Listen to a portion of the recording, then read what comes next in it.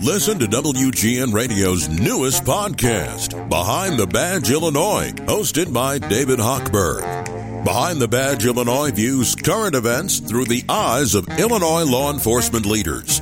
Tune in. Visit WGNRadio.com/Behind the Badge.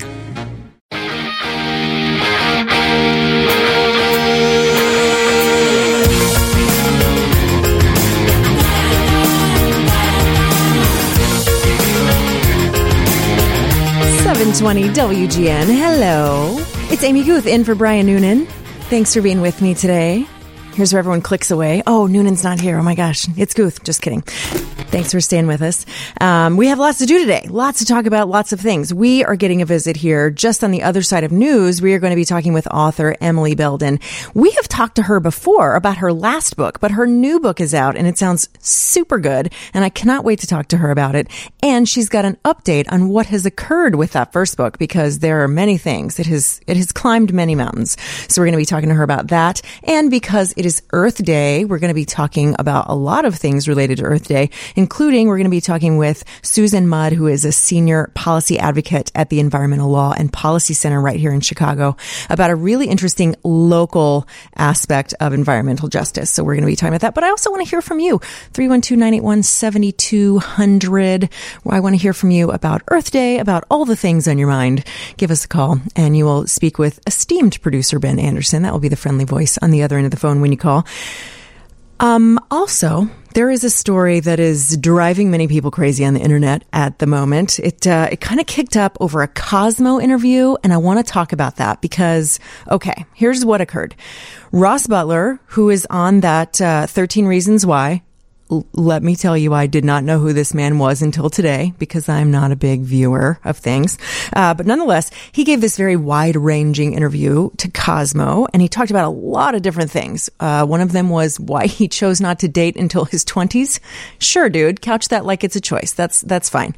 But another thing that he said was he was talking about, on the subject of dating, he started talking about like how women should get a man's attention. And a lot of people, and understandably so, were really angry with this because it was very old-fashioned advice, I thought personally. I mean, there were many things wrong with it. Let me read to you the quote, and then I want to hear from you about it. Either at pro, con, advice, you have, whatever. I want to talk about it because it's so ridiculous, right? Okay, this is what he said. He said, the way to a guy's heart is through his hobbies. Find out what he's passionate about, and if you really love him, get into that too. If I meet a girl who can talk video games, guitar, cooking, or good books, it's a huge turn on. And lots of guys like to teach, so if you can get hands-on with learning, I'm telling you, you'll get there. Oh my God. There's so many. Let us pick this apart, shall we? Let us discuss the ways that I am taking issue with this, as did many people on the interwebs. Okay, first of all, the whole idea of like, go get a man's attention.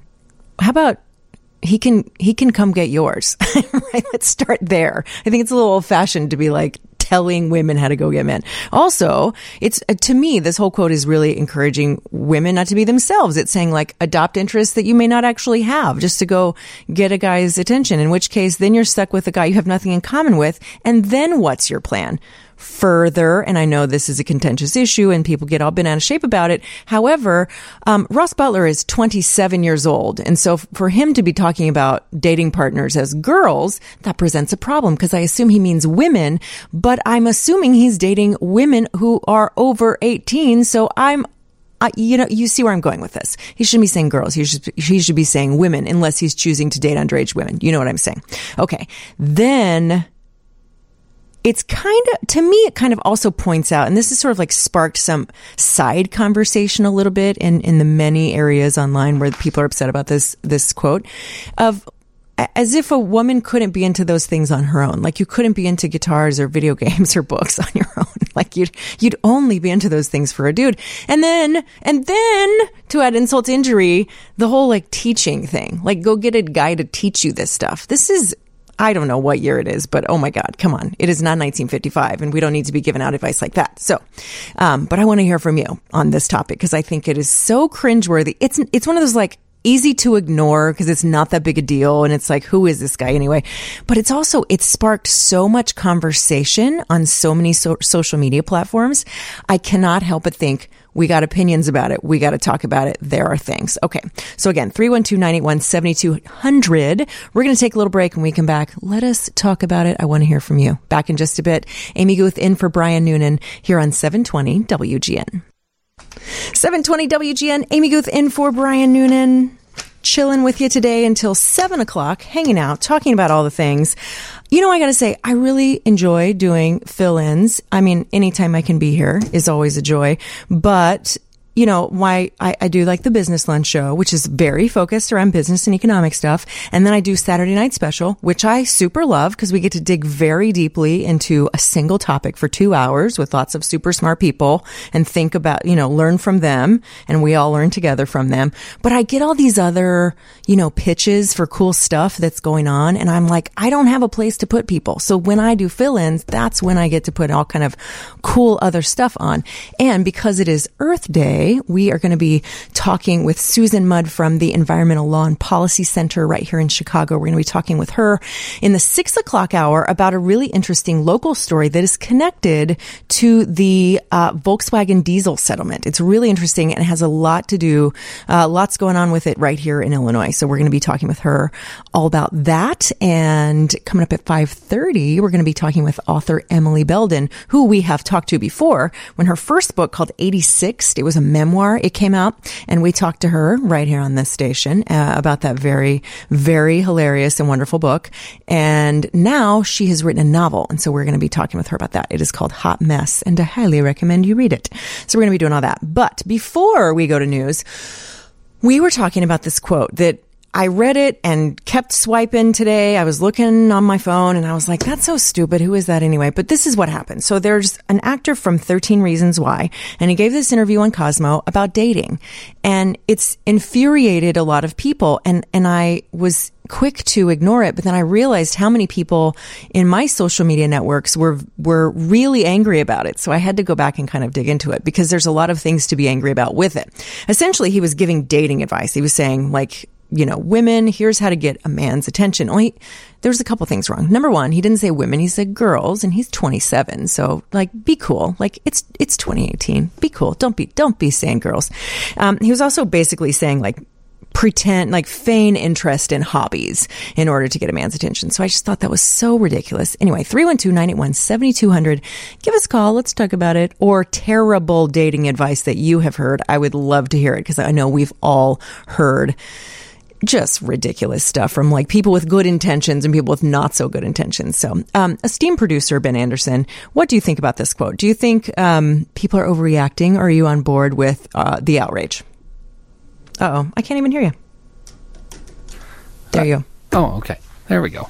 Yeah. No, I'm on board with the outrage. Yeah. Okay. Thank you. You know, I'm a little bit older now and wiser, so I don't want to date a girl. I want to date a woman.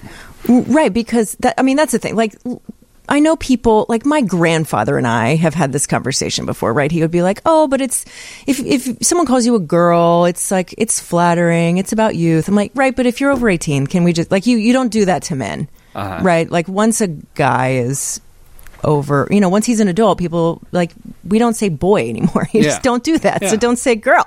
Be cool about it. This is where texters start saying like, horrible things about me for being a stick in the mud, but I don't care because it's the reality of the situation is once you're 18, you're a woman. So there's that. But then the part I think that there are two parts that really irk me to death. And one I would love to hear your opinion about, Ben. One of them is kind of this idea of like feigning interest in hobbies, which I think is ridiculous because then you're stuck with a partner that you do not have anything in common with. But the other part is this line, and it says, and lots of guys like to teach. So if you can get hands-on with learning these like topics he's just listed, I'm telling you, you'll get there.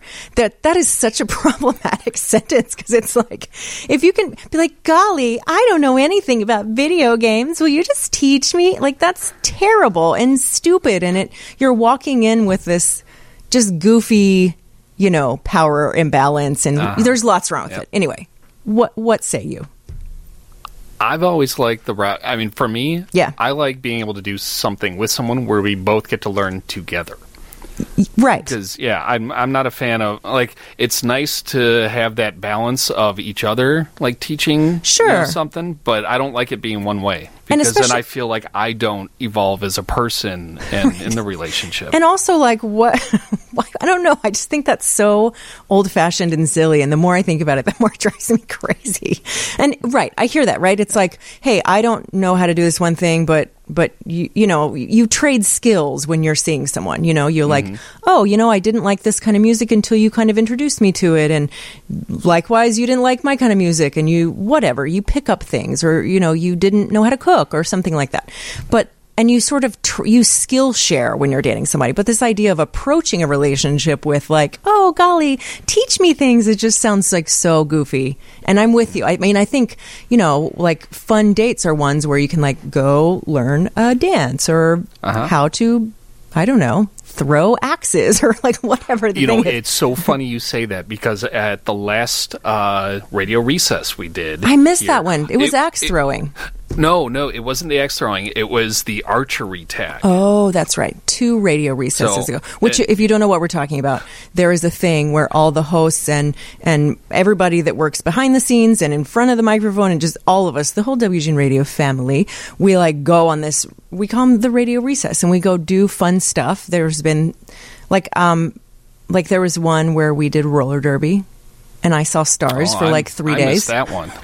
It was over the summer, and I had a helmet on, but I hit my head quite hard. And really, at one point, I was like, I was saying like, can y'all text me in an hour, make sure I'm still alive? It was that kind of thing. But anyway, so there was the archery thing. Yeah, so we were there for archery tag, but apparently this company, think dodgeball, but with bows and arrows. So you shoot people with the arrow? Yeah, but I mean, it's got like this giant foam marshmallow tip thing. Okay, so it's like Nerf bat situation. Yeah, yeah, but I mean, but it's a real bow and arrow, which is pretty cool. But what the instructors were telling us was that they do a lot of like open shooting and instruction and everything. So they do couples nights with this, where you can go in with your significant other and learn to shoot bow and arrow.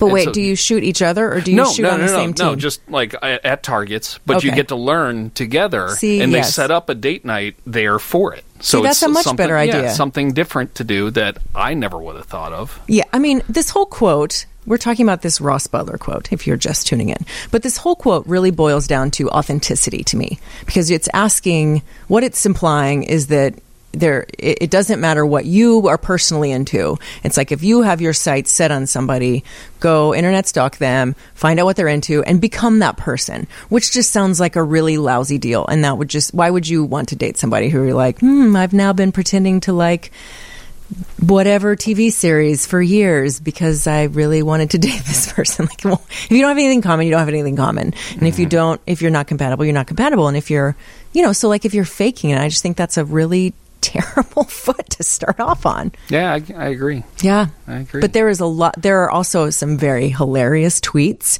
in response to this. So if you go on Twitter, it's in the Twitter Moments area, so you can find it very easily. But just search Ross Butler, and you will see the whole thing. And you can see all the many responses where people took issue with all the aspects of it that I named. Many of them. But, and rightly so, because I thought it was ridiculous. And again, I didn't really think it was that big deal, because honestly, I'd never heard of the guy, because I didn't watch that show. Never heard of the guy until I kept swiping through Twitter and realized how many people were angry about it. And then I was like, okay, there's something here. We'll talk about it. We'll get to the bottom of it. But here's my 2 cents. Just you do you, because the idea of like being in a dating situation with somebody under false pretenses sounds very lousy for both of you, because then they think they have, found someone who shares their interests, and you have, like, I don't know, manufactured a personality to get a date. And let's not do that. Let's not project desperation. Let's just be ourselves, and everything will be okay. I'm sure of it. Okay. We're going to take a break, and we're going to go to news. And when we come back, we're talking with author Emily Belden to hear about all the things she's up to, which is a lot of stuff. So more on that here in just a bit, here on 720 WGN.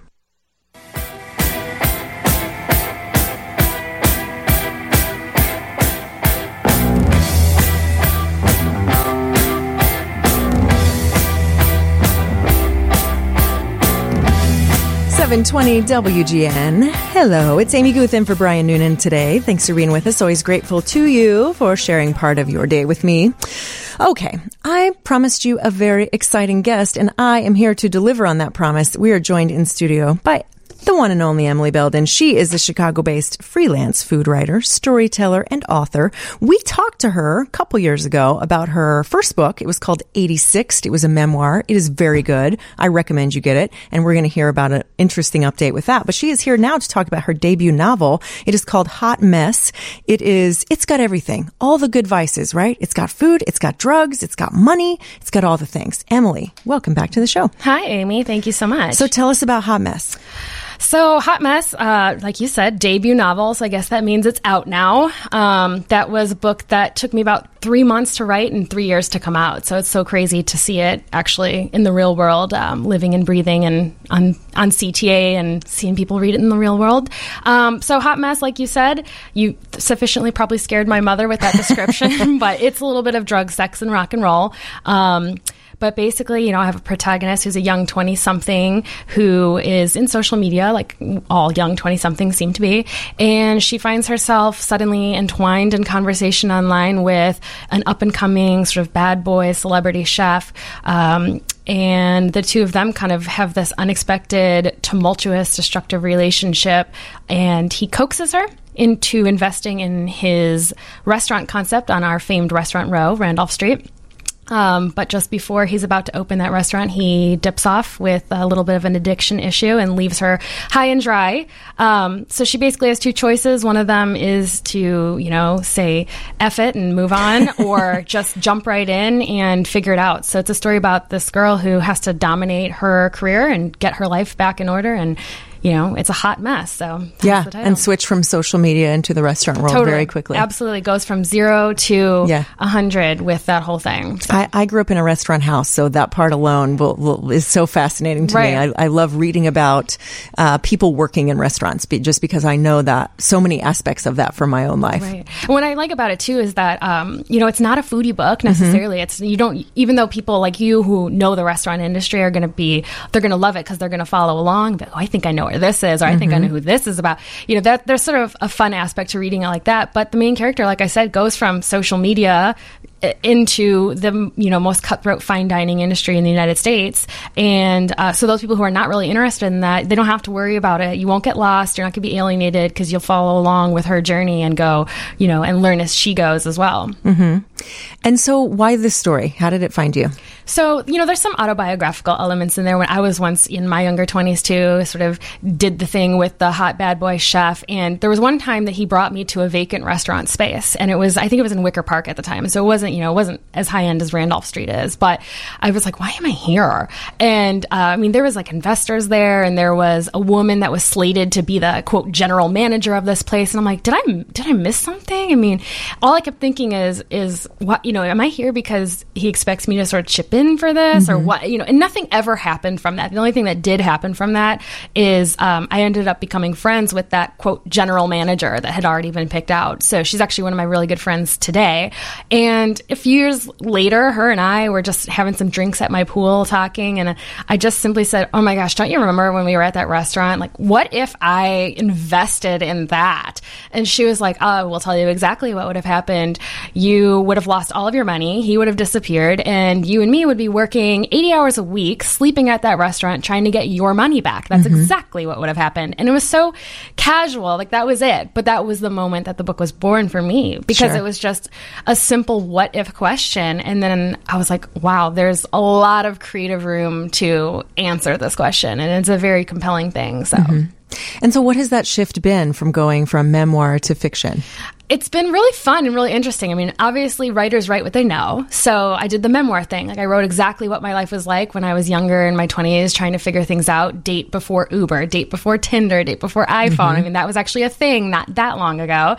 So, I sort of got that out of the way. But then, like I said, I always want to write what I know. I want that authenticity to come through. So I had enough of a connection to this book to sort of get it going, to sort of get the base for it. But everything else after that was creative creating this world that didn't exist. And like I said, answering that what if question however I wanted to. So I could create characters that didn't exist, create situations that didn't exist. And for me, what I really enjoy about that is that, readers read a book to escape, right? And like I do the same thing as a writer. I escape, but I get to actually control that world. And, I don't have a lot of control in my daily life of just normal things. So to be able to sit down and open my computer and decide who is going to be saying what and doing what, that for me does it. So yeah. And what is your writing process like? This is my favorite thing to ask of writers, because either you have I feel like there's people that have a very particular process, or there are people that are like, it's on scraps of paper in line. It doesn't matter. And I would die if I had a process. Which are you in? So it was funny because for this book, I really saw it in my head start to finish. It's such a devourable book. It just wrote itself and it reads just the same. So for me with this, it was a matter of just putting pen to paper. Like once that first sentence came off my fingertips, the rest would just flow. So I end most chapters on a real punchy kind of one-liner. And when I would do that, I would know, okay, I'm like, this one's done. It's kind of like I put the little bow at the end. And before I would close the computer, I would write a few bullet points of what I knew needed to happen next. And then the next day or the next time I wrote, I just knew what I needed to accomplish. So it was kind of like just an ebb and a flow. And I also only really write at nighttime. My general rule of thumb is that if it's light outside, I can't do it. For some reason, I just, I think what it is it stems from when I wrote 86. I was young. I had a full-time job. I was trying to also date and work out and do all those things. The only time I could write was started at 9:00 at night. So I'm sort of classically conditioned to like when the sun goes down, that's when I can be creative. That's when I could kind of pour a glass of wine and let it happen. So even if you gave me the whole day to do it, my writing process still doesn't really kick in till the nighttime. Fortunately, at this point, there's so much sort of business end of this kind of author thing that can go on during the day. I can answer questions for writers and things like that, and review cover art for the next book. Those kinds of tasks can be done during the day, but as far as actually sitting down and putting pen to paper, I still can't do that until it's dark and quiet and I have that time. Interesting. Do you write with music or are you silent? Pretty much I'm a silent person, which is so weird because I sit down when I write. I don't do it like, I have a half an hour, I'll just get I need like 6 hours at a time. So if that is it, it's like sitting alone in a silent room for 6 hours. And, I've had people that wanted to kind of document the process along the way. And I'm like, it's going to be so boring. It's going to be You're silent going to hate this. and boring. There's nothing to see. There's nothing to do. I mean, it's just, that's the funny thing about like a writer. It's like you kind of close yourself off for an undisclosed period of time. And then all of a sudden it's like, oh my gosh, a book. It's on the shelf. Here it is. So I don't think people realize what goes into it because it's so mental. That's one of my favorite parts of Chicago, though. And there are many, but one of them is that there's so many live lit events because I think it's for that reason. Because as writers, you have to kind of scurry away, block out the world, do your thing, and then it's kind of like I haven't talked to another human being in days. I got to do something. It's so true, and that's something that I wanted to get into, and I did. I started last June doing shows here and there, and what's nice about that is that these usually are like 5 to 7 minutes. I think the longest live lit show I did was maybe 10 minutes. But for me, it's like I sit down and work on a medium that's like 120,000 words at a time. So for me to take a break from that and talk out loud and deliver something that has a beginning, middle, and end in 5 minutes is like, that is such a treat for me, and it keeps me like sharp. I can tell a story in a succinct way. So. Yeah, definitely. We're talking with Emily Belden about her new book, Hot Mess. We're going to take a little break, and when we come back, we will continue this conversation right here on 720 WGN.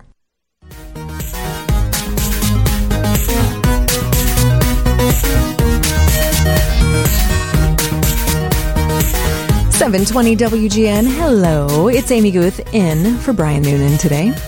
With you until 7 o'clock. We have been talking with author Emily Belden. She was here when her first book came out. It's called 86th. It's a memoir. The full title, 86th, a memoir about unforgettable men, mistakes, and meals. And I highly recommend that book very much. She is back now to talk about her debut novel, Hot Mess, which you should run do not walk, run and go get right away. But we've been talking about the writing process and the writerly world and all that good stuff. And I wonder about the reactions that people have had to it so far, and maybe just to your writing in general that maybe surprises you. Sure. Yeah. So, I mean, like I said, this book was written 3 years ago. Yeah. So, to see it actually on a shelf 3 years later, you never know what you're going to get, right? So one of the cool things was that when the advanced reviews were going out, a lot of the advanced praise was talking about themes that I had no idea really. I mean, I had an idea they existed. I just didn't realize they were so front runner. So one example is, people are like, oh, this is like a great women's empowerment, almost like a feminist intro. And I thought, really? And I mean, I guess so, but it definitely wasn't something like that wasn't a motivating factor in writing the book. But it's like, what it shows is like, where we are in our culture today and the landscape of things, what do readers want to pull out? And, I think with things like the Me Too movement and Women's March and equal pay and all that stuff, it makes it easier to pull those themes out today. I don't know if 3 years ago, if the book came out, if people would say that this is like a nice soft entry into the feminist world. I don't know. So that's super interesting to me. Yeah. I mean, I think a lot of writing is that way, in that when our collective consciousness is raised a little, or when we feel maybe more, I don't want to say the word empowered, because I have a contentious relationship with that word, but, more open or more aware of calling something out or saying something. So it's like when you learn a word when you're a kid, right, and suddenly the word is everywhere. You can find themes in other spaces. So I think a lot of writing speaks to people in that way. Yeah, totally. So that was definitely a cool one. I think another advanced praise talked about, this is the book that all entrepreneurs need to read. And I was thinking, okay, yeah, for sure. I mean, this really is, at the end of the day, I always look at Allie, my character, and think this is just the story of a girl. It really is. It's just following along with some 20-something that got caught in something that she shouldn't have and has to get her way out of it. So I always look at it just kind of like this generic thing, and I didn't realize that there were so many key, like very pinpoint themes that people took away. With the entrepreneur thing, I guess, yeah, you know what? She does go into a business that she knows nothing about. It's incredibly cutthroat industry, obviously. Randolph Street is our famed restaurant row, and if you make it there, that's like Madison Square Garden in New York, right? So seeing a character go from zero to hero on that area of our restaurant map is, I guess that is a very inspiring thing. And she's extremely strong-willed, and she figures it out. So I definitely was like, you know what, that's a spot on one as well. That again, though, when I'm writing this, those aren't the themes in my head that I'm like, I need to make sure I touch this point and this point and this point, so that we get points for feminism, we get points for entrepreneurialism, and all that stuff. So it's just very interesting. What does the readers today want to pull out? And then that's just, as a writer, being like, that's an interesting aha moment for somebody. And probably if you sat down and thought, I have this agenda I need to promote in this book, it wouldn't have worked, or wouldn't be picked up as obviously. Another thing is, I mean, obviously you touched on, the book has some addiction issues in it, and that's the character Benji, who's only really present in the first third of the book,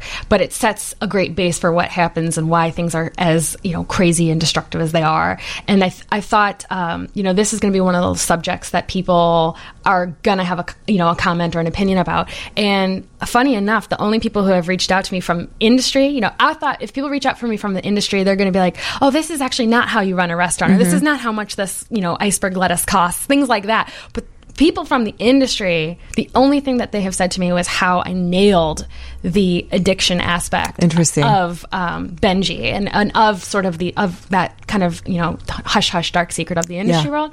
So for me, I was like, that makes me feel very good, because that's something that you need to get right. You can't just sort of wing it, like, oh, I think dating an addict would be like this, and just it's too much responsibility, it's too serious of a subject to just guess what that would be like and hope you got it right. So for me, to hear that back and be like, you absolutely nailed that, was, I will take that for sure. Has anybody in the Chicago restaurant community felt like it hit too close to home, or did someone think they were in the book who in fact is not, or something like that? No, I haven't. And I mean, I fully was expecting that stuff, because I think that industry, I'm not in it, and I mean, I live over there and I walk by it every day, but I'm not someone that ever really got her hands dirty in there. So I was afraid for sure that, or at least I was expecting that would be some sort of feedback, but I have not received that at all, like knock on wood.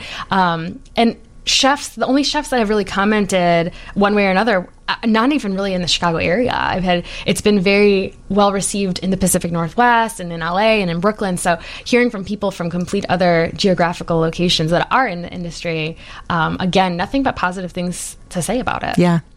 Well, again, the book is called Hot Mess. You should go get a copy right away. But I don't want to let you leave yet because I want to talk to you about, let's rewind back to the memoir because it has done many things and had many adventures since you were here last. Right. Tell us about that. So, so the book, it got optioned for film for a developmental deal. So we are in the progress of that right now. Basically, what we're going to do is take the themes in that book and sort of break that into episodes, and we're going to work that into a digital series. So it's not going to be verbatim. It's not going to be verbatim with the things that happen in the book, but definitely the same vibes and sort of, like I said, themes of being in your 20s and trying to figure it out and having no clue how to do that. But that is going to be a digital series called All of the Nope, and I'm going to contribute as a writer on that. So that's a new form for me to write in. Again, it's not sitting down and cranking out 100,000 words at a time. It's 3 to 9 minute episodes, all dialogue, very punchy, very funny, and just authentic. So it's not going to be sort of that doom and gloom 20-something millennial depression. It's going to be something that you can escape and laugh and. Yeah. And it's it's that memoir for people who have not read it. It's little vignettes of dating. Right. And it's so many of them you're like, oh, I've been there. Right. Like so many of them. And I think that's why people really attach themselves to that book.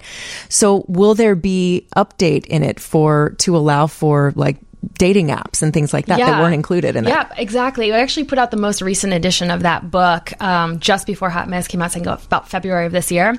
And there's some areas in there that we did clean up a little bit, just because what's funny is this content. I'm 31 now, and when I wrote the book, I was like 23, 24, and that's definitely like the target market age, like younger 20s. And it's just so funny because the older I get, the more it feels like, oh, my little sister wrote that or something. But it's still so relevant. I still have these young 20-somethings that come to my book events and bring 86 with them and talk about 86 as their being their Bible. And so, I think that there's necessary little updates that need to kind of go in there just to keep that book pertinent because the lessons in there, every chapter, even though it's something that kind of is cringeworthy, worst case scenario, I think what's cool about that book is that every chapter is a lesson learned. And, there's a little bow at the end of that too. So it's not just, look how crazy my life was. It's, look, what did I learn from that? And how can I pick up the pieces and move on?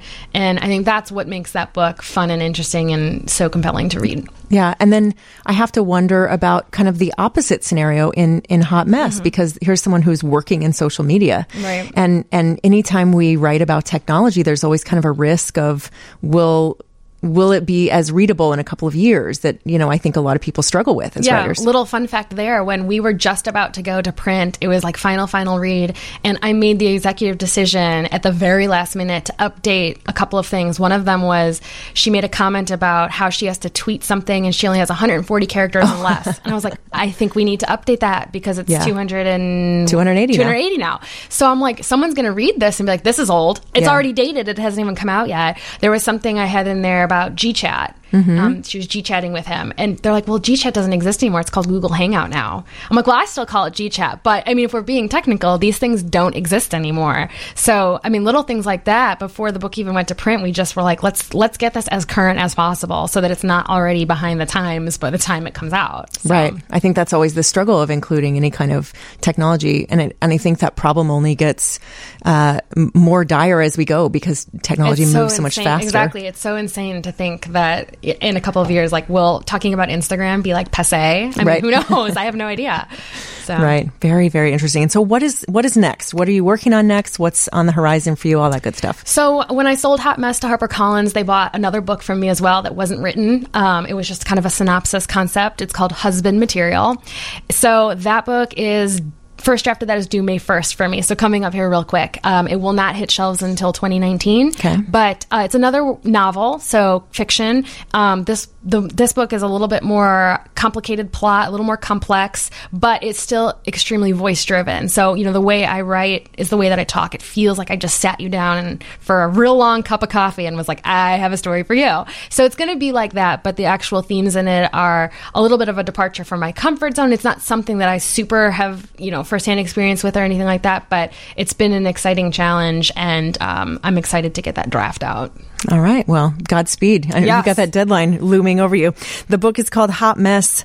It is by Emily Belden. And where can people go to find out more, buy the book, all that good stuff? Book is at every Barnes & Noble right now. So if you prefer to go to a bookstore, head to any Barnes & Noble. And if you want to get it online, Amazon, Barnes & Noble as well. There's also a lot of independent booksellers that are local that are picking up. I just say give them a call before you go just to make sure they have it. Otherwise, they can certainly order it for you. I was going to say, or demand that they carry it. Yeah, absolutely. Right. Absolutely. Well, thank you so much for visiting with us today. Oh, yeah. Thank you. My pleasure. We'll see you next time. All right. We're going to take a little break, get you news, all that good stuff. Back in just a bit here on 720 WGN.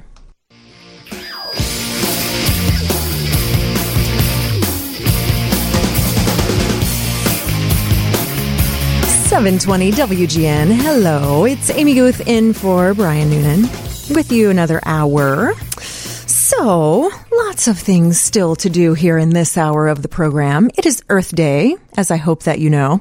And so we are celebrating that. And a little bit later, I want to hear from you after the 6:30 news. And I want us to talk a little bit about how things you're doing in your life to celebrate Earth Day all year, not just today, because that's not going to cut it. We got to do it all the time. But right now, we are joined by phone by Susan Mudd, who is a senior policy advocate at the Environmental Law and Policy Center, here to talk with us about a really interesting story, and that is that Illinois is on tap to receive $108 million from the $2.8 billion Volkswagen diesel settlement. Now, there's a lot of contentious stuff around there, right? Anytime we start talking about money, immediately it's never straightforward. So here to talk with us about that, Susan Mudd, welcome to the program. Hi, Amy. Hi. Nice to be with you. Thanks so much for taking time out of your weekend to talk with us. So talk us through this story and kind of lay the groundwork for us a bit for those who may not be familiar with the story and all of its details. Certainly.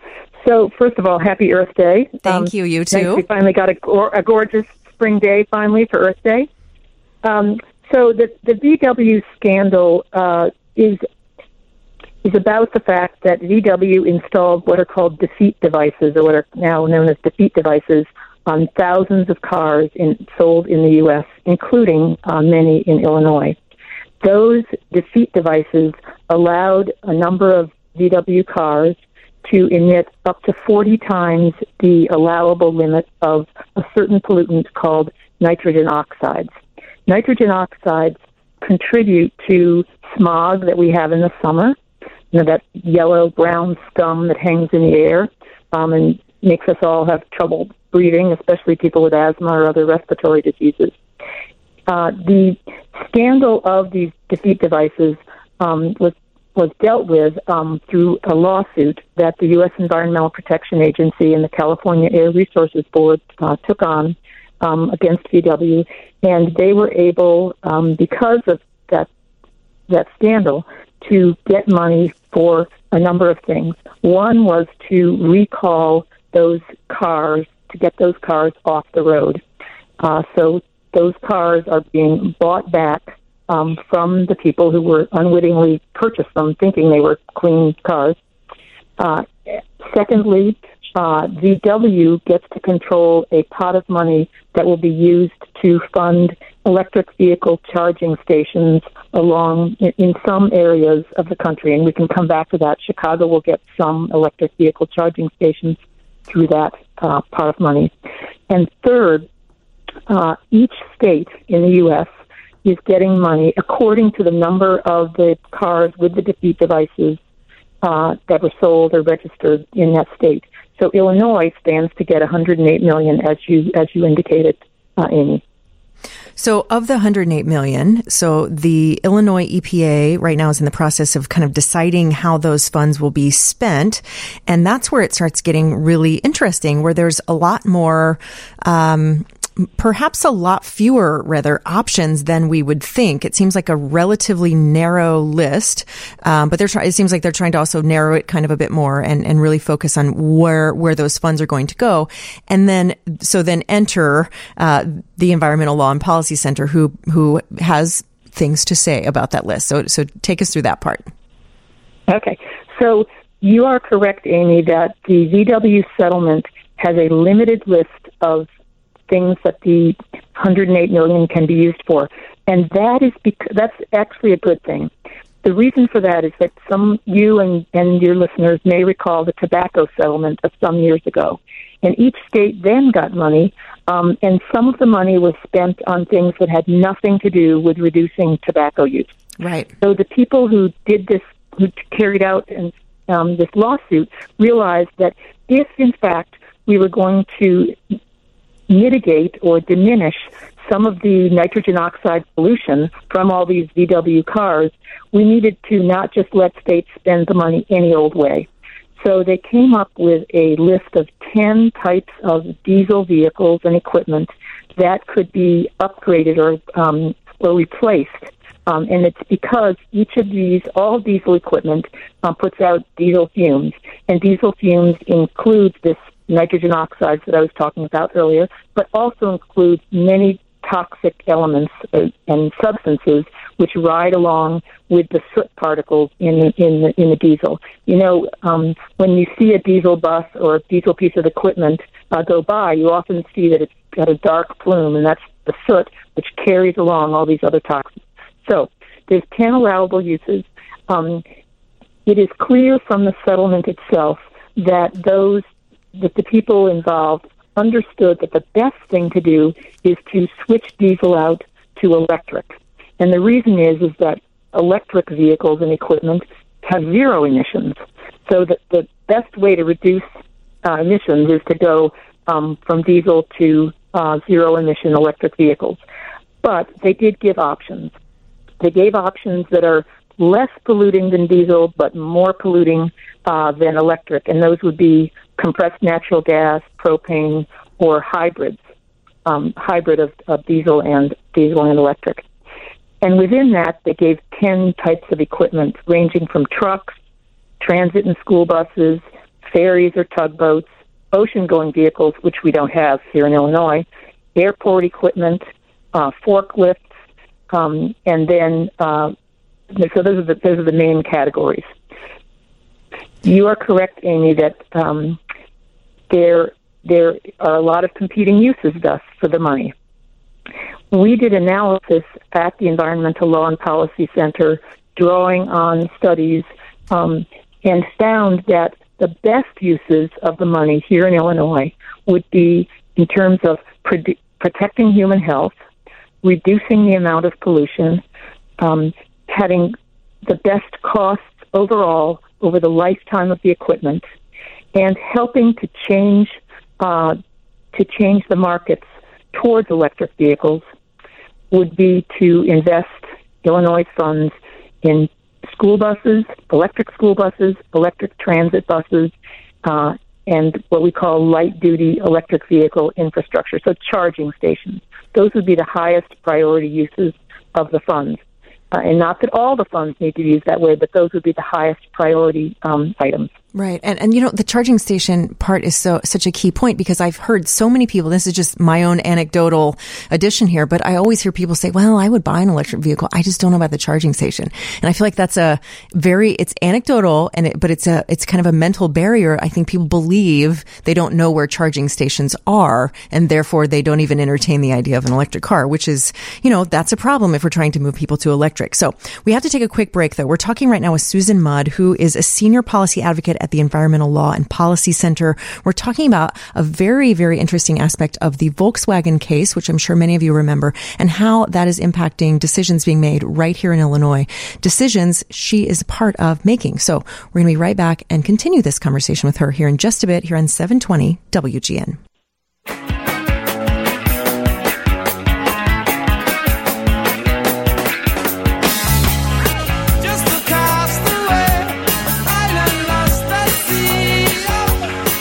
.720 WGN. Hello, it's Amy Guth in for Brian Noonan today. Well, my friends, it is Earth Day, and so it is very important to talk about environmental issues all year long, but especially today, we must do so. And so we are joined by phone by Susan Mudd. She is a senior policy advocate at Environmental Law and Policy Center right here in Chicago. She has been on the program before, and we are thrilled to welcome her back. And we were starting a conversation about Volkswagen. You remember the big Volkswagen settlement? Lots of malfeasance happening, right? Lots of bad decisions being made. So after that settlement, there was a large sum sum of money. Illinois is on tap to get $108 million of that. And there is a lot of drama surrounding what is happening to that $108 million. And so Susan is here breaking that down for us and making sense of it all, which we really appreciate her doing. So Susan, I want to talk about a bit more in depth about the electric buses that we were talking about. And I also want to talk about the two bills introduced in the Illinois General Assembly. But first, I wonder, anytime we have big contentious issues like this, you know, we have lots of conversations and we throw around things like reaching across the aisle and things like that. But generally, and from your point of view anyway, what are people missing about this story, or what are people getting wrong that's maybe choosing them to not, you know, or leading them to rather to not see the whole story or see it in the most, productive light, in your opinion? So the Illinois EPA came up with a draft plan for how to use Illinois' $108 million without any public input, and we believe that was a big mistake. Last May, we were assured by the director of the agency that there would be public participation, there would be either meetings or hearings or around the state. None of those occurred.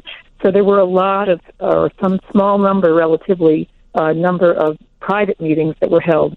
The environmental community was able to be part of one such meeting, but really the people of the state have not been heard in terms of what's most important to them to clean up the air quality in terms of reducing the pollution and protecting children and other vulnerable people. One of the things that is a result of not including the public is that, unlike most other states, Illinois is not putting the full 15% that it's allowed to put in for electric vehicle charging stations. We don't know why, but that's not in there. One of the other problems with the plan is that it allocates a huge amount, 2/3 of the money, for what are called off-road vehicles. That would be like locomotives. It's unclear why. In other states, the range is more like 15 to 25% of the money. It's unclear what Illinois EPA is assuming and why. So that's a concern. There is one very good part of Illinois' draft plan, which I do want to highlight, and that is that the Illinois EPA allocated 10% of the funds for electric school buses. That is something that we very much support, and I'd like to just explain why. Yeah. Children are among the most vulnerable to air pollution. That's because children's lungs are still developing, and they breathe faster than we adults do. And diesel school buses, which is what over 1 million Illinois children ride to school every day, Illinois school children are exposed to these diesel fumes every day. And although a school bus ride isn't that large of a portion of one's day, maybe 10% of the day, it's responsible. That riding on that diesel school bus is responsible for almost 1/3 of the soot and particulates that a child will be exposed to. And those are strong contributors to asthma, which is the number one chronic disease among children now in our country. And in Illinois, affects about 10% of children. And in some parts of Chicago, where many of your listeners are, it's up to 1 in 2 or 1 in 3 children in neighborhoods. So it's really important that we get children onto cleaner school buses.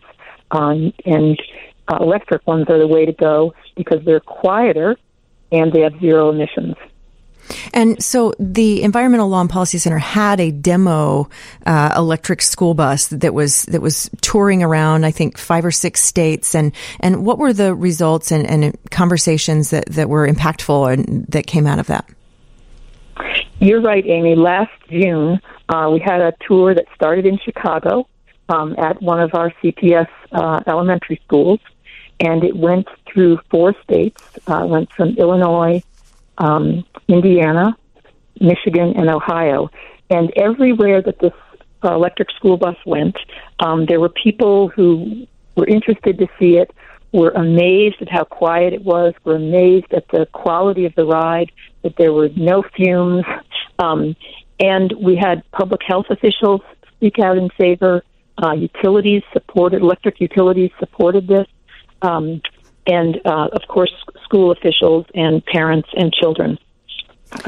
What's happened as a result is that there's been a greater awareness of the possibility of electric school buses. Beforehand, there haven't been that many yet on the roads, and so many people, including many officials who would be allocating the funds, hadn't seen them. And there's still not yet enough awareness of them. So we were really glad to be able to have that tour. It helped in Ohio, where the Ohio EPA set aside $3 million for electric school buses in its VW plan. And we are optimistic that given the really organized efforts going on in Michigan with the Association of Pupil Transportation as well as the state agencies there, we're cautiously optimistic that there will be money set aside in Michigan's plan as well. So between Illinois, Ohio, Michigan, we could end up with a really robust number of electric school buses in the Midwest to help to transform the market and to get children into safer buses and to help that transformation nationwide.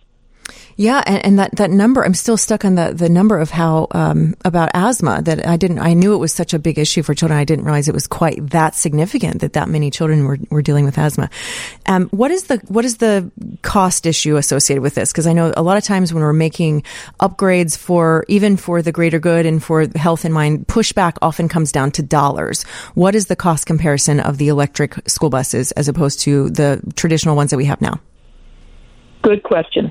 So right now, because there aren't very many electric school buses yet on the road, the cost is significantly higher. A normal new diesel school bus is approximately $100,000, and a new electric school bus at this moment is about $300,000. However, they are cheaper to run. The fueling costs of going to electric are about you cut the fueling cost by about 40%. And there are strategies to bring down the upfront cost. One thing is that if a school, for instance, was going to pay $100,000 for a diesel bus, it could put the $100,000 towards an electric bus. VW funds could be used to match that, and other funds could be used to help to bridge the difference. For instance, in Minnesota, a utility there, Great River Energy, it came up with a one-third cost, and they've done a pilot that way. And there are other possible strategies. And the other thing, Amy, is that as there are more electric school buses on the road, which there will be in short order, because now all the major school bus manufacturers now either have electric school buses on the road, like Lion and Bluebird has them as of this year, and the other two major manufacturers in the U.S. Have also had concept vehicles that were shown last year. So as there are more of them, the price will come down, as it does with other things. When there are more of them out there, the price will come down. Right. So we expect and hope that they will become closer in price in the near future. Right. Well, unfortunately, we're running out of time, but I do want to check in about some of the legislative pieces of this, because I know that's something you've been very involved in. So, Amy, there are a couple of bills that are pending in the legislature that have been introduced in the legislature now looking at VW. One, and the VW monies that Illinois has. One tries to get the Illinois EPA, or would require that the Illinois EPA set up a task force so that the agency hears from the broad spectrum of Illinois residents who have not yet been heard from and who have not had a full opportunity to learn about the VW settlement, to learn about the options, and to put in their 2 cents as to how that money should best be spent. The other bill also tries to focus Illinois EPA on spending money on electrification as opposed to dirty, polluting diesel, and continuing the old ways that we've had by just doing very, very, very minor upgrades of diesel equipment. So we are optimistic that the legislature will let the agency know that it's time to hear from more people, and it's time to really look forward and look towards electrification. I wanted to mention one other thing related to this action now, Amy, which is the Illinois EPA had a very short window for public comment on its draft plan, which unfortunately closed Friday, 2 days ago. But residents of the state can still call Governor Rauner and let him know their views, because he, after all, is the boss and can direct the Illinois EPA to be more thoughtful in its plan. Governor Rauner's Chicago office number is 312-814-2121 for any listeners who are able to call and let the governor know their opinion about how VW funds should be spent here in Illinois. Wonderful. Well, thank you so much. Susan Mudd, Senior Policy Advocate at Environmental Law and Policy Center. Thanks so much for talking with us today. Thank you, Amy. Take care. All right. We're going to take a little break, get you to news, all that good stuff back in just a bit here on 720 WGN.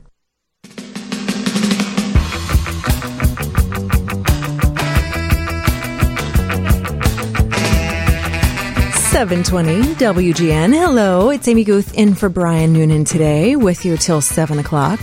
So it's Earth Day, and we were just talking with our friends at the Environmental Law and Policy Center right here in Chicago.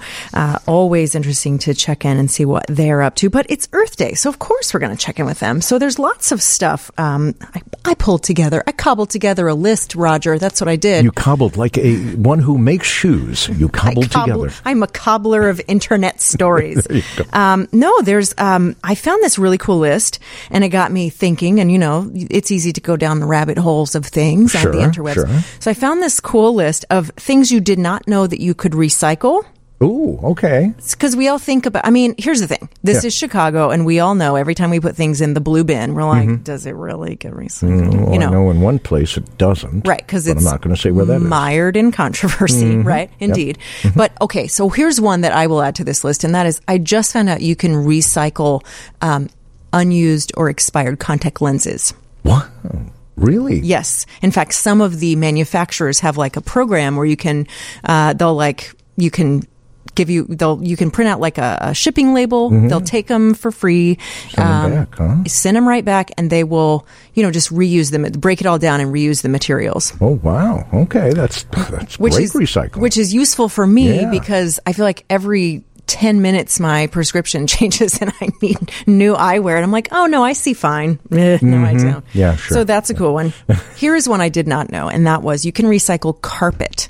If you are changing the carpeting in your home, you can recycle. You don't, because I always see it in the dumpster. Right. And you think of it as being like, you don't change carpet that's awesome and clean and wonderful. You change carpet when it's cruddy. But there is the advice is out there that it just takes up so much space in landfills. Sure. So there are carpet reclamation facilities. So Google that and you will find the one closest to you. A carpet reclamation facility. I like that. And many times so I had to go do a little digging on them. Sometimes they will break it all down, sanitize it, turn it into new fibers for other carpet. But sometimes it's completely other stuff. Sometimes it'll be melted down to parts, and all kind of cool stuff can come from that. Well, then the word has to get out to those who come in and take out your old carpet to put in a new one, so that they're not the ones dumping it into the dumpster. Right. It's either up to you to say, just put those outside, don't throw them in the dumpster, I'm calling a recycling place, or make sure the person putting in your new carpet does recycle. See, I think part of it is much more convenient to rip up the carpet and throw it out in the dumpster than it is to okay, maybe I'll have to roll it in plastic and walk it over to the UPS store. That sounds like a pain in the butt, and no one's going to do that. And I think that's a barrier to a lot of recycling efforts, is you got to make it easy for people. Even the coffee pods, Keurig or Nespresso has a big recycling program, and they'll give you a bag with a prepaid label, and you just have to drop it off at a UPS center. But, they make it very easy, but people that don't make it easy, yeah. And also, carpet is a lot bigger than coffee pods. And heavier. Yeah. Although I did, as we're saying this, I'm thinking of, in my alley about a week ago, there was this gorgeous, beautiful, fancy rug rolled up out there. And I saw it from afar and I was like, ooh, look at that. That's gorgeous. Yeah. Mama could use a new rug in the house, right? And I could see a note on it. And a lot of times people put things in the alley that just say like, you know, free to good home. Sure. Or if it's a TV, it'll be like, works fine. Just bought a new one. I got closer to it. It was like, got a new puppy. Pick up at your own risk. So I was like, okay, I'm going to not get that one. Yeah, see, sometimes it's a healthy need to replace carpet. So not only is it heavy, and there's a lot of it, but who knows what's lurking within it? Right. I mean, that's a thing. Like pets aside, like you want to hit that with a black light because you don't know what's occurred with all that. So there's that. Okay. Other things on the list of 30 amazing things that you did not know you could recycle, because some of the things actually should not be on this list because they're things we knew we could recycle, like cardboard boxes. Duh. Oh, yeah. We know that. We just have to break the box down, unlike my next door neighbor, who I always break the boxes down for them. Don't tell me they throw the box in the garbage can still fully formed? No, they just put the full box still put together. They just like throw it in the alley next to the cans, and then it will rain, and because they're not going to pick it up if it's like that. So it's like right now it's a pile of boxes, I know. So I go out there. How hard is it? I know. You I go out there with my keys one side and do of it. I know. Just keep going. And also, like the Amazon shipping label is on it, so I know who it belongs to. I know it's yours.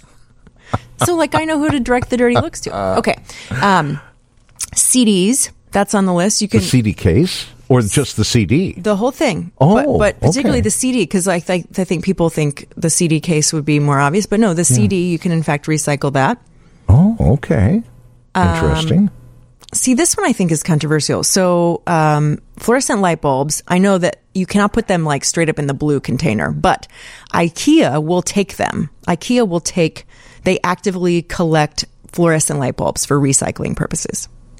Oh, they're the only ones? No, but they're, that's a popular location where millions of people flock every weekend. You would think that every hardware store in the country would do that for you. Because you can go to hardware stores and buy light bulbs. They got tons of displays and everything. I'll bring you my old bulbs. Exactly. Maybe. Now, the electric company, and I don't know if they still do this, but in the old day, long before you were around, says you. Thank you. You used to be able to bring in your old light bulbs and exchange them for new ones at the electric company. Yeah, no, that's not a thing. It's not a thing now anymore? No. All right. No. Interesting. And that was a form of recycling before we called it recycling. Right. Yeah. And let me tell you, and if you have like a recycling thing or something you've done at home that has helped the earth, give us a call. Tell us about it. 312-981-7200. Would love to chat about that. But here's the thing that, like, let me talk about this is really an exercise in my own laziness, Roger, is what this is. But so I have cleanse your spirit. I know, I have to confess this. So I bought there's many varieties now of the eco bulbs now that last for years and years, right? Oh, right. Mm-hmm. So I bought the ones that were on sale because, let's be real, none of us got into this business for the vast riches associated with it. I thought I did. Right. So I bought the ones that were on sale, and I was like, wow, this is a big sale. I'm going to buy the big box of lights because I have lots of, lamps and stuff, but I also have the ceiling. The overhead, lighting. Yeah, the overhead.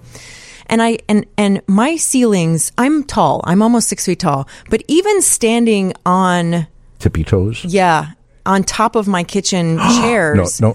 Careful. That's all I have. That's the thing. I don't have any storage, so I don't own a ladder. I don't have anywhere to put it, so I stand on my chairs. Even then, I'm little bit. It's really a lot of drama for me to change light bulbs, is what I'm saying. Yeah. So I get all the light bulbs changed because I, waited till several of them had burned out, and you could barely see them. Right until at the point it was like, okay, it's 8 p.m. and I've just lit a candle to maneuver around my apartment. So I change all the bulbs and I go in and turn, and I didn't get the warm, glowy ones. Oh, like the daylight ones? I got the soft white ones. I got the light blue fluorescent. They look fluorescent. They're not, but they look. I gotcha. It looks like I'm in a hospital. And I was like, oh, but they were so inexpensive. I was Yeah. like, oh, I'll wait for them to burn out. And then I was like, no, these are going to last like 11 years. Oh my God. So now I've got to it's so stupid, but I was like, So you know what you do? I did the right thing and this is how I'm being punished. Yes. Yeah, so leave your lights on 24/7. They'll burn out real fast. Our You'll use up friends- the whole box. You will feel like you've done something good by saving the ecology, and you've used up your savings, and now you'll learn better the next time. Our friends at the Environmental Law and Policy Center were just tweeting that they were listening to the show. So right now they're like, you know, we thought she was our ally. We hate her now. And that baddish, too. Wait a minute. I didn't buy the light bulbs. I buy the right ones. I'm okay. I bought the eco-friendly ones. You're Yeah. the one telling me, like, leave them on. Well, Use 11 years of a light They're bulb in the eco-friendly. next year. They're eco-friendly. Just because they'll burn your eyeballs out.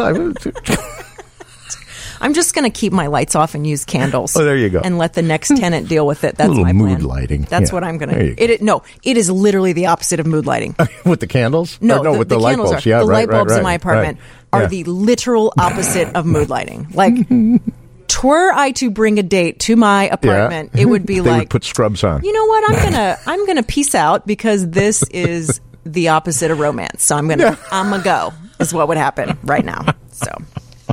But we digress. We're going to take a break is what we're going to do. When we return, we're going to keep talking about Earth Day, things you can recycle, things you should be recycling, and strategies to make your home a bit greener. Not just Earth Day, but all year long. Back in just a bit here on 720 WGN. 720 WGN. You know, before we return to our Earth Day discussion, let me remind you that you can win a family 4-pack of White Sox tickets Monday morning between 8:30 and 9 with Steve Cochran right here on 720 WGN. That is a thing you want to do because who doesn't want a family 4-pack of White Sox tickets? A bunch of people went, Cubs fans, just now at their radios. That's a thing that's real. I want them, but I can't win them. I know, right? We're ineligible for all the cool stuff. Indeed. So it's Earth Day, and we have been talking about strategies to make your life a little bit greener. Roger and I may have had some tangents about poor choices I've made.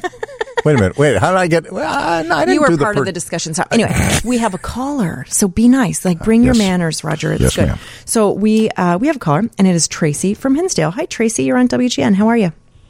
Hi, Amy. How are you? Good to speak with you again. Lovely to speak with you.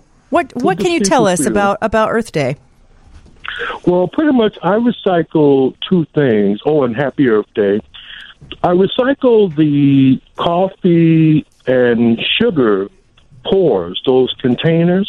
Mm-hmm. And what I usually do after I'm done with the plastic containers, I take the wrapper off, put my own decoration on them, and use them for different things. Wash them out in the inside real good. You mean like coffee Use them cans? for different. No, the plastic pour containers, like those Domino sugar containers. Oh, yeah. With the little tab on it that you pull. Mm-hmm. Some have the screw off tops. Oh, yeah, you can put all kind of usually- stuff in there. Yeah, all kind of stuff like flour, coffee, even more sugar. Just refill with more sugar, right? And the second is those the coffee cans, the usual coffee cans. That when I'm done with them, I use them as flower pots. Put more soil in them and use them as flower pots. Yeah, you know what I do? Those little bitty tomato sauce and tomato paste cans, I clean them out and I'll start little seedlings in there because I'm a big plant person. Yeah. Yeah, cool. Yeah, those are good Those ideas. Little seedlings are really good. Yeah, Make sure you put fresh soil in it and use it for seedlings. because And I'm another always like thing- giving out my plants, right? Sorry, what's your other thing you do? Yeah. And lastly, I usually take wood. You may find wood that people have thrown away. I usually make sure that those wood planks, usually make sure that they're not rotten or anything like that. Make sure they're nice and clean. I usually saw them and create maybe like a cabinet or little shelves for my house. Oh, you're so handy. How nice. I have nowhere to saw anything, and I'm sure that my neighbors would be infuriated if I started sawing things in the alley, but I like your style, and I like that reuse. And, like reclaimed wood is big business. Like people on Etsy and all kind of places make beautiful things out of reclaimed wood. Mm-hmm. Cool. Well, you just have to make sure, Amy, that they're nice and clean and not moldy or dirty or any insects in it or anything like that. Because you do not want to be building something and have a bunch of bugs pop You really don't. That will really ruin your day. Well, thanks so much for the call, Tracy. Thank you. You have a good weekend. Thanks, you too. A good new week coming up. That's right. You do the same. Thank you. All right. Bye-bye. Yeah, that's a good strategy. So, Roger, are you handy? I don't think we've ever talked about that. Like construction handy? Yeah, you build stuff. Oh, sure I do. Oh, I I'm build sorry. desk, shelving, whatever I can do. Yeah, I like working with tools. I like building things. I'm not an expert at it. It's taken me decades to learn to measure twice and cut once. I can just imagine you swearing up a storm for cutting something too short. And then doing the dumbest thing, instead of admitting your mistake, going back and trying to fix it again, getting more wood or whatever. I will force it to fit. Oh, Roger. Yeah, I know. Roger. I have some very wobbly desks and shelves. That people walk in and go, "Who the heck made that?" Yeah, and I proudly say, "I did." Yeah. See, I like doing that kind of stuff. I just don't have the space to do it because Actually, when I was teaching, I did a lot of construction because I built several radio stations and TV stations. So they would put in the furnishings like desktops and stuff, but I would then have to go in based on the equipment we then got and drill holes and hang things and wire stuff and drill through walls in order to do all the wiring and put all the equipment in. Well, as we head over to our new home across the river, perhaps you could help them get everything sorted out. Yeah, I'm not union. Oh, right, that's right. Not that union. You're not the right union. No. That's right. Well, we're going to take a break, and then we're going to find out what's happening in the next hour. So back here in just a bit on 720 WGN. And we'll forego the music. We'll just come right back and say hello. You want me to sing? Oh, will you sing for us, Roger? Okay, that's enough. Yeah, that is enough of that, in fact.